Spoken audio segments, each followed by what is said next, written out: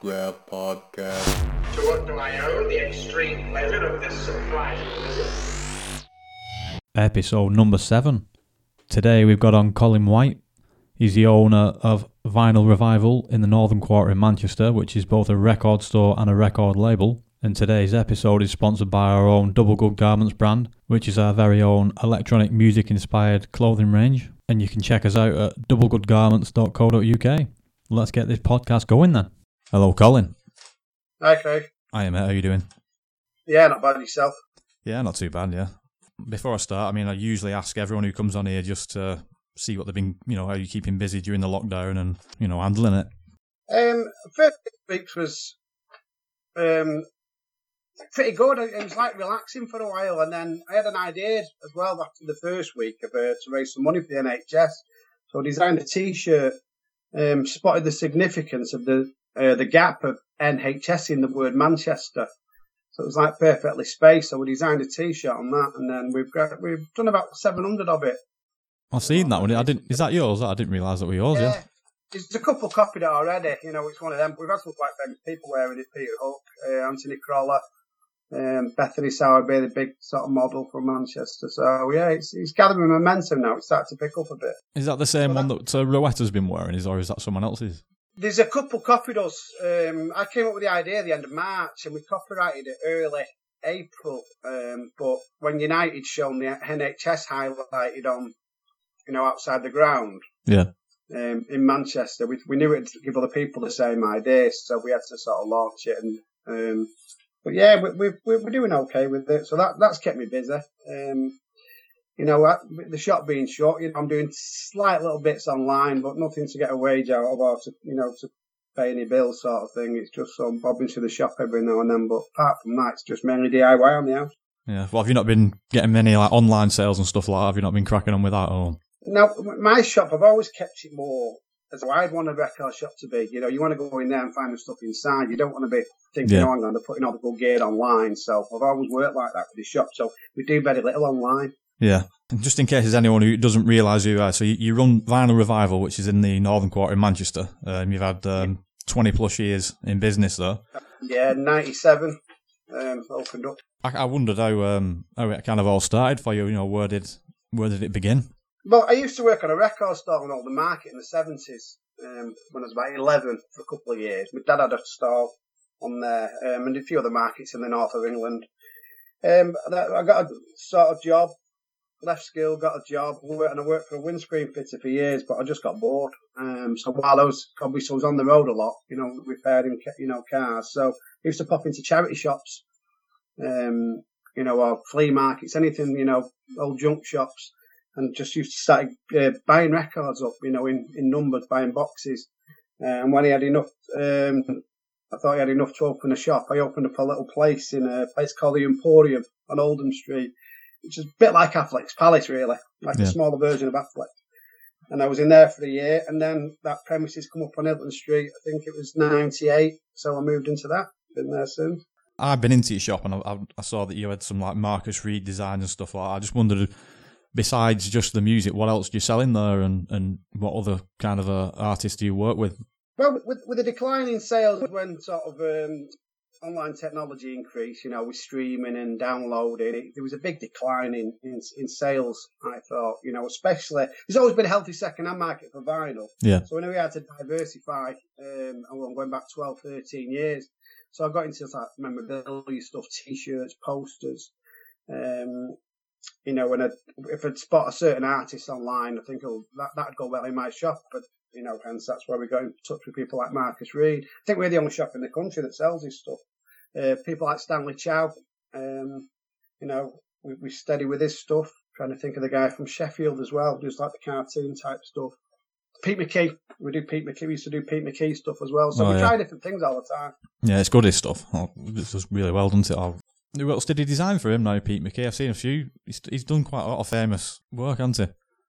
Yeah, it was about 10 years ago. He had an exhibition in Manchester, and we used to do quite a bit of his stuff then. But it's the Marcus Reed stuff outsells anything else. He's really got an eye for illustration, and mixing it with the lyrics as well. I think that's the key, and it seems to be the winner for us, so we just kept with that one for a long time now. Yeah, I've seen you do quite a lot of t-shirts as well in there, don't you? When we nipped in, you said they do quite good as well. Yeah, especially, well, obviously through the summer months, but we do work with tourists on t-shirts. Anything Manchester related, the Joy Division, Smiths, Stone Roses stuff. What were your music influences growing up as a child? Did that have a big impact on you for getting into music? Yeah, probably. I had an older brother. When I first got into music, it was probably influenced by my dad, which was listening to rock and roll, 50s rock and roll and doo-wop. And then my mum's influences were stuff like Carole King, Jimmy Ruffin, Fleetwood Mac. And then I had an older brother who was 2 years older who got into punk. So,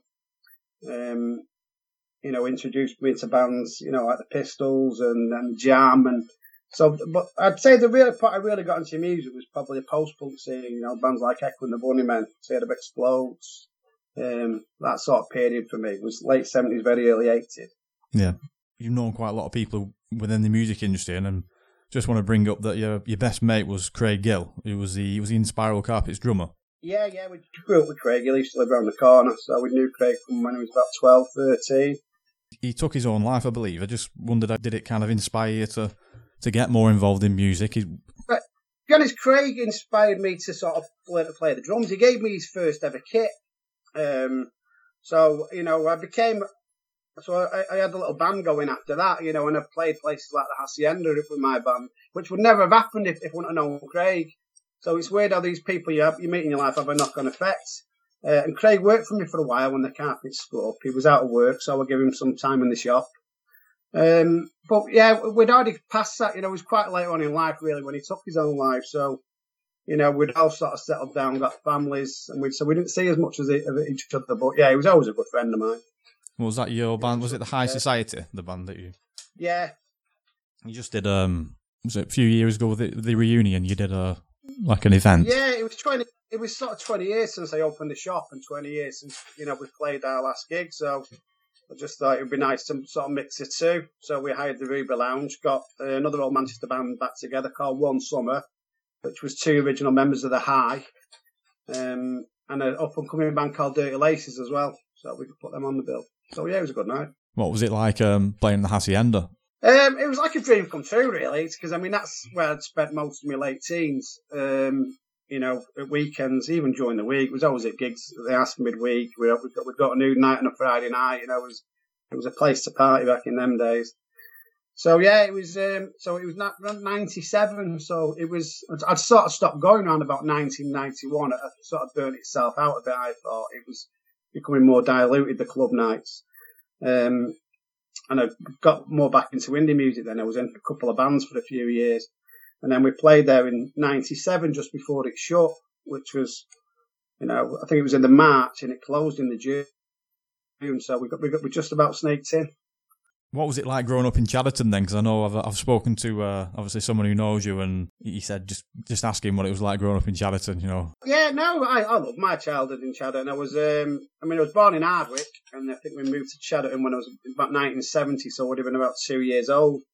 But great school, great social life. Growing up in the 70s and early 80s, he was never in the house. He was constantly out. So yeah, a lot of good friends who I still see from who I grew up with. I feel sorry for kids nowadays. They never seem to go out, do they? They're just stuck on social media all the time.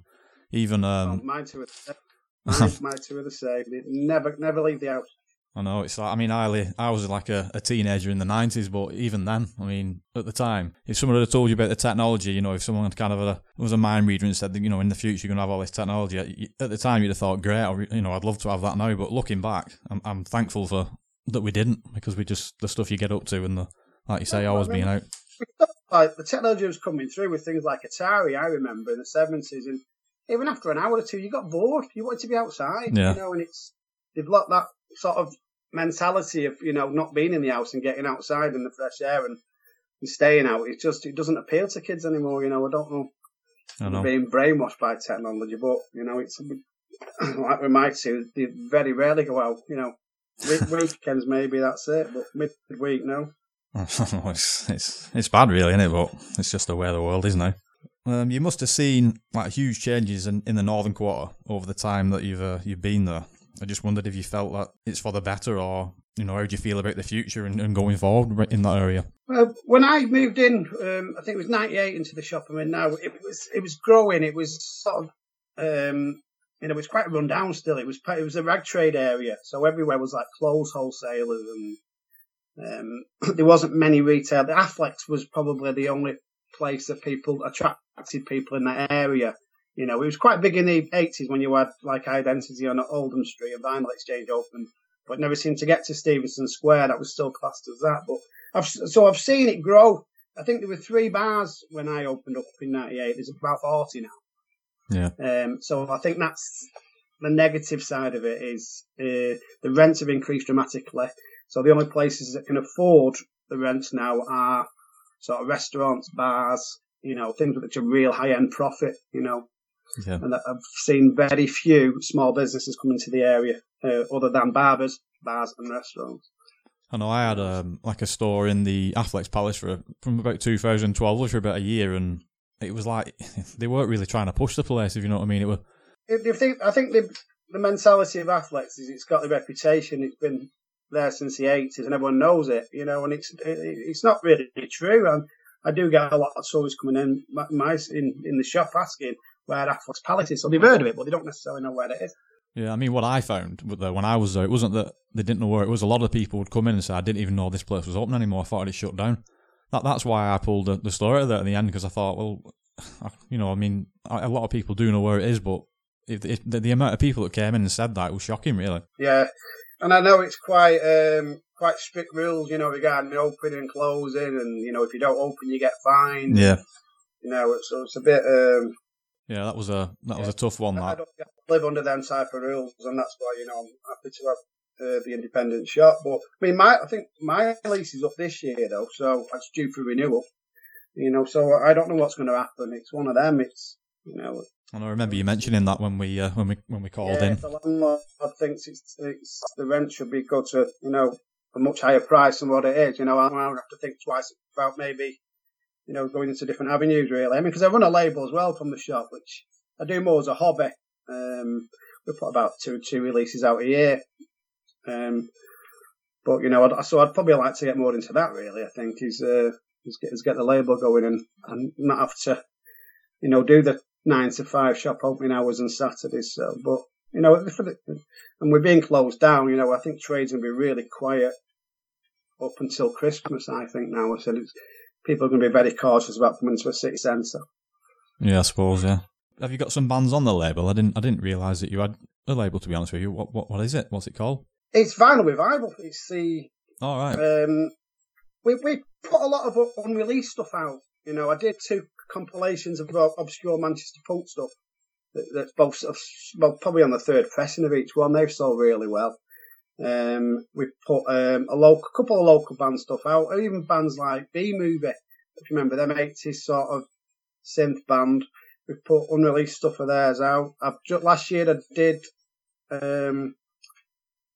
Booker T and the MG's Rare French sleeve on 10-inch green onions on green vinyl. Yeah. So we do quirky little things like that. And this year for Record Store Day, we got the Martin Hannett sessions from The High. We put that out.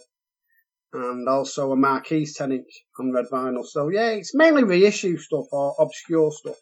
Yeah. And at this moment in time, working on a compilation of obscure Manchester bands from the last sort of 25 years. I bet there's some good bands in that, won't there?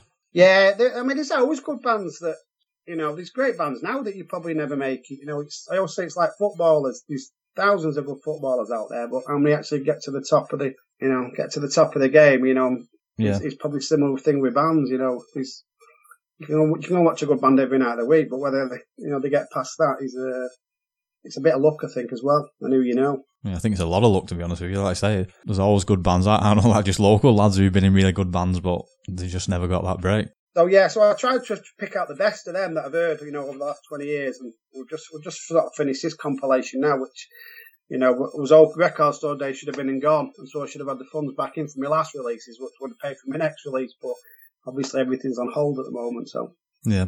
Growing up, you're into Acid House. Just wondered what were your experiences with that, and obviously the Manchester scene. I just thought it was a great time to be alive. It was quite a blur for a lot of people, I think. But just the music, mixing with sort of the stuff coming over from Chicago, the house music, mixing with the good indie bands in Manchester. It just seems to fuse, and the perfect place it fused was at the Hacienda, which was like our cathedral, really. If you're not religious, it was like the nearest thing you probably get to religion. Going there on a Friday night. We had Suddy. We had him on one of the episodes, and he had a great story about when they were kind of doing a promotional some kind of crowd. They were recording the crowd or something for the Hardcore Uproar track, and he said that as he was packing the stuff away, a riot started into the one that kind of stopped the raves it was like at the time, and it's just everyone seems to have those stories from that era. Oh yeah, there was always something going on. There was always something to do. You could club it for 5 nights a week in Manchester in them days. There was a good night on it nearly every night of the week. It was. Did you go to any of the Blackburn raves or anything like that? No, I went to the Rochdale one, Joy. It was more for the club thing, and it was always we never went home. So because the club used to shut at 2 o'clock then, so it was always a party after. You'd always end up in Burnage or Hume or back to someone's house till the early hours of the morning. Or Craig's was that was usually a party house as well. Craig Hills. We'd end up back there sometimes, till the early hours of the morning. Was you mates with it? Was it Scott McLeod? Was it? I grew up on the same street as Scott McLeod. Did he get the gig for the bass player in Oasis? But then kind of yeah, he was in the band called the Yard. He was another good band who never really did anything. What was the story with that? Sort of a couple of members of them became Proud Mary. He was signed to Noel Gallagher's label. So, right. There's always a link. There always seems to be a link in Manchester. Scott, obviously their bass player left, and Oasis had actually supported the Yars at the Hurricane Club in Oldham, which is a gig we went to. It was probably about the 3rd or 4th Oasis gig. So that's where the connection was. So yeah, obviously Gwigsy left, so they got Scott in. It didn't last long, I don't think, but it was. Don't know why, no. Yeah. One video, a few dates, and then I think he thought it's not for me this lifestyle. So, yeah. I heard that you're big into the United States. I just wondered, have you been there, and what kind of stuff are you into? Well, yeah, I mean, if it was someone said, you'd like to go back to a place in time, I think it'd be America in the 50s when rock and roll hit. That was probably my first love with America because it's obviously the first bit of music I got into. But just everything about it, how fashion started, the cars. But obviously, 2 kids, Disney. There's another big draw, so. But just like New York's my favourite city, there's quite a number of draws for America. So I've not been to, with having 2 kids now, which usually every 2 years, we don't go to Spain or anywhere, we usually go to America now.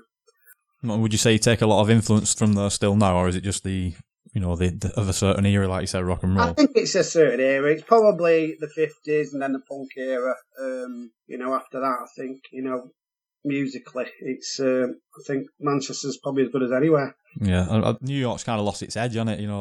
I think there's a lot of money coming to places like New York. You wouldn't even go to Brooklyn, places like that, 20 years ago, and now it's even Greenwich Village. Last time I was there, when I used to go there 10, 15 years ago, record buying. It was all sort of run down. It's all gentrified now, where you get all second-hand record shops, all clothes shops. It's all like Aquascutum and, it's all changed.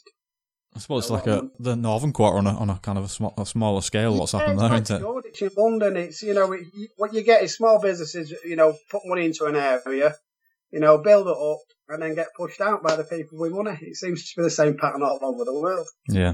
I always remember did you ever watch any football? Like travelling away, did you ever go to the Flying Scots bar at King's Cross? No. It was basically like this little seedy pub. It was like a strip club, and it was like really famous. All the football fans used to go there all the time because it's kind of like straight off the tube, and then it's kind of there.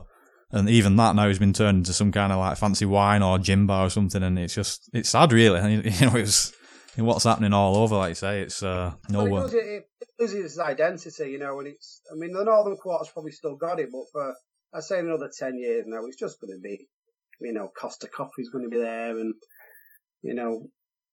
It's sad, really. It's really sad to see. Stuff. it's inevitable. You always seem to get it. It does happen. Because already town's moving into sort of Ancoats where you've got the Seven Brothers Brewery and Cancel, the restaurant, and the pizza place, that's opened up, and that's sort of like the new Northern Quarter now already. Yeah. Do you think the internet and things like that have had an impact on that as well? Because I know there's always going to be room for like pubs and bars, but even like pubs now don't seem to be as popular, do they? It's like these like wine bars and cocktail bars. Yeah. And it's sort of like little microbreweries popping up, and obviously, with the pub industry though, I mean, they ruled it for surprising how they ruled it for so long. Where you were told really what beer to drink. There's so many pubs, we just so many now. So I think it's a good thing though. It's weird how everyone's drinking pale ale again. All the girls are drinking gin again. I think it needed to shake up the industry, but that's what all seems. It just seems to get saturated straight away, and that's what seems to be happening to the Northern Quarter now. It's loads of little bars. The real little things. It's gone from being like the old men drinking bitter. Now it's kind of like middle class. A lot of it. It's like all these craft ales and. I never thought we'd catch up with London prices on alcohol in Manchester, but we have done. To be honest, some bars are overtaking it. I know, I paid £6 in a few pubs. I've not drank in Manchester for a few years, so it might be even more expensive. At Barmas, it would have said it was a £5 at a pint, but it's a norm now. But you're paying. We've got even like little coffee shops where you're paying £6 for a bar of chocolate in the Northern Quarter. It's crackers. You said you promoted some events back for your band. I just wondered, have you got any other things planned like that? Any events? I tend to get an idea and then I sort of stick with it and work on one, but because I've done a few, but there's just no. I think it's a thankless task promoting gigs. It's you work hard to get people there for the band, and then most of the time I've done it. You're breaking even. It's not. So I've sort of steered away from that. I did a couple of factory nights. I think it was the first time 3 factory bands who were on Factory Records had played together. For about 20 years that we did that, and we got 200 people in. You're thinking Manchester, we should be getting 500 in. We should be. So and then I did a couple of nights on Record Store Day where I put bands on. But it was okay. I enjoyed it, but it's a lot of work for for no return. So I've sort of kept away from that. Now it's mainly just. I think mainly the plan now is to concentrate on the label. And try and get that going. And obviously I'm still working on ideas with T-shirts. We do T-shirts with certain designers. Like I mentioned before, we've just done this NHS Manchester T-shirt. And we did a factory 40th anniversary T-shirt recently as well. So, yeah, just little things like that.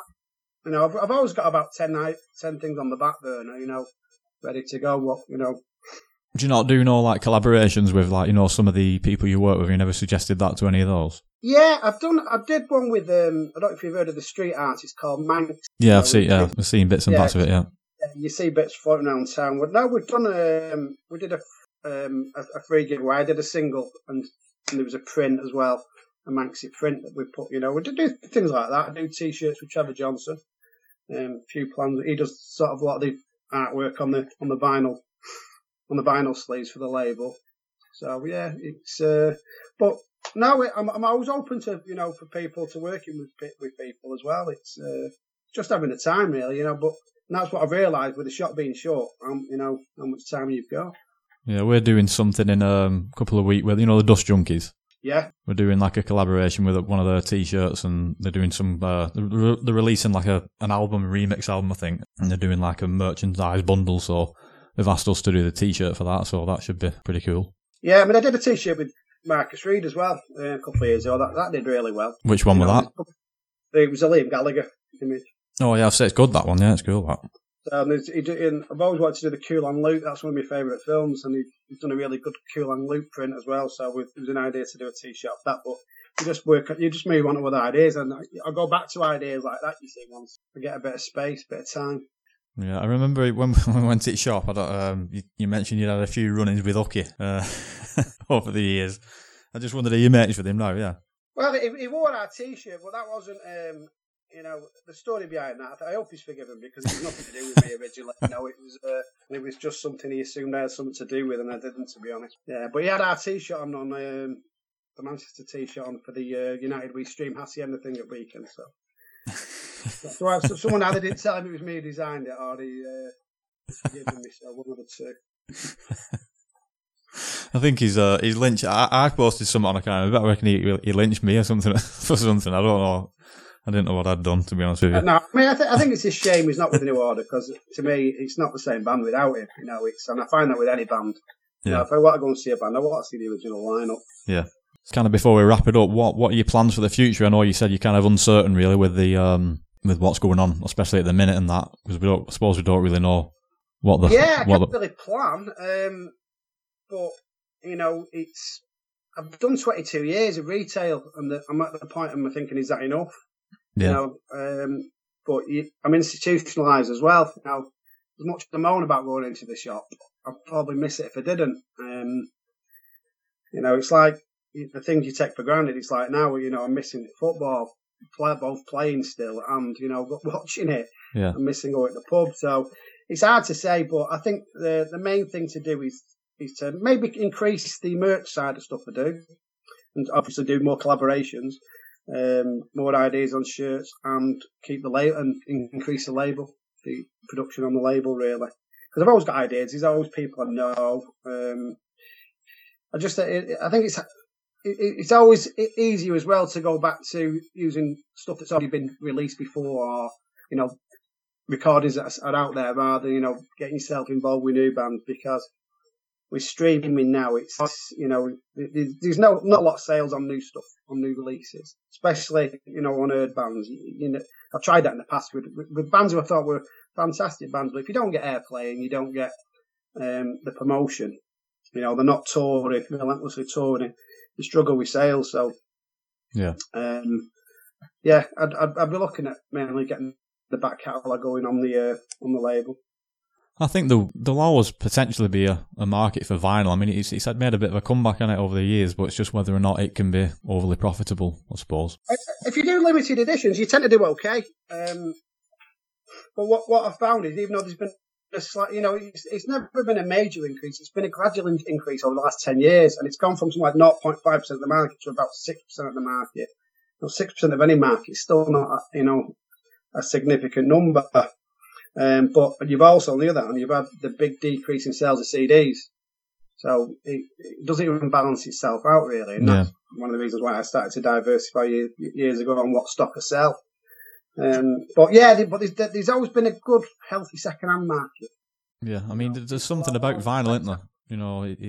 There's something magical about it that people will always, seek it out, if they're into a certain band. So I think that the longevity of it is pretty good on the second hand. It's how long the major labels keep on pushing it as well, because it's them that have increased the figures anyway, jumping back on the bandwagon, because it was all the small independent labels that kept it going. The major labels didn't want to know about vinyl 10 years ago. And all of a sudden they do, they've got heavily involved in record store day, which they weren't involved with, 6 to 7 years ago. So. Yeah, I mean, were CDs ever as collectible as vinyl? I mean, I know a lot of people did buy them. My dad had heaps of CDs. He had records as well, but I kind of got rid of all my CDs, but I've never got rid of my vinyl. Yeah, well, CDs are throwaway. It's surprising. We think we was paying £14 a CD when they first came out, and that you find out years later they cost literally pennies to make. It shows how you was had over by the music industry if you bought CDs when they first got released. And they told you they'd last forever. I mean, it was the advert where they show someone smearing jam on it and then wiping off and it'd still play. It's the rubbish. It's like marketing that don't play. So, I think it was false advertising. I know, definitely though. Right, Colin, thanks for coming on anyway. It's been great talking to you. And we'll get you some links and that on and let everyone obviously know how to find you who doesn't already. So if you let me know any links or anything you want adding, then just give me a shout and we'll stick them all on for you. Yeah, no, just email over the links and I'll get it on social media and share it anyway. Okay, mate. All right, pal. Right, great speaking to you. Okay, take care now. Right, cheers, mate. Thank you.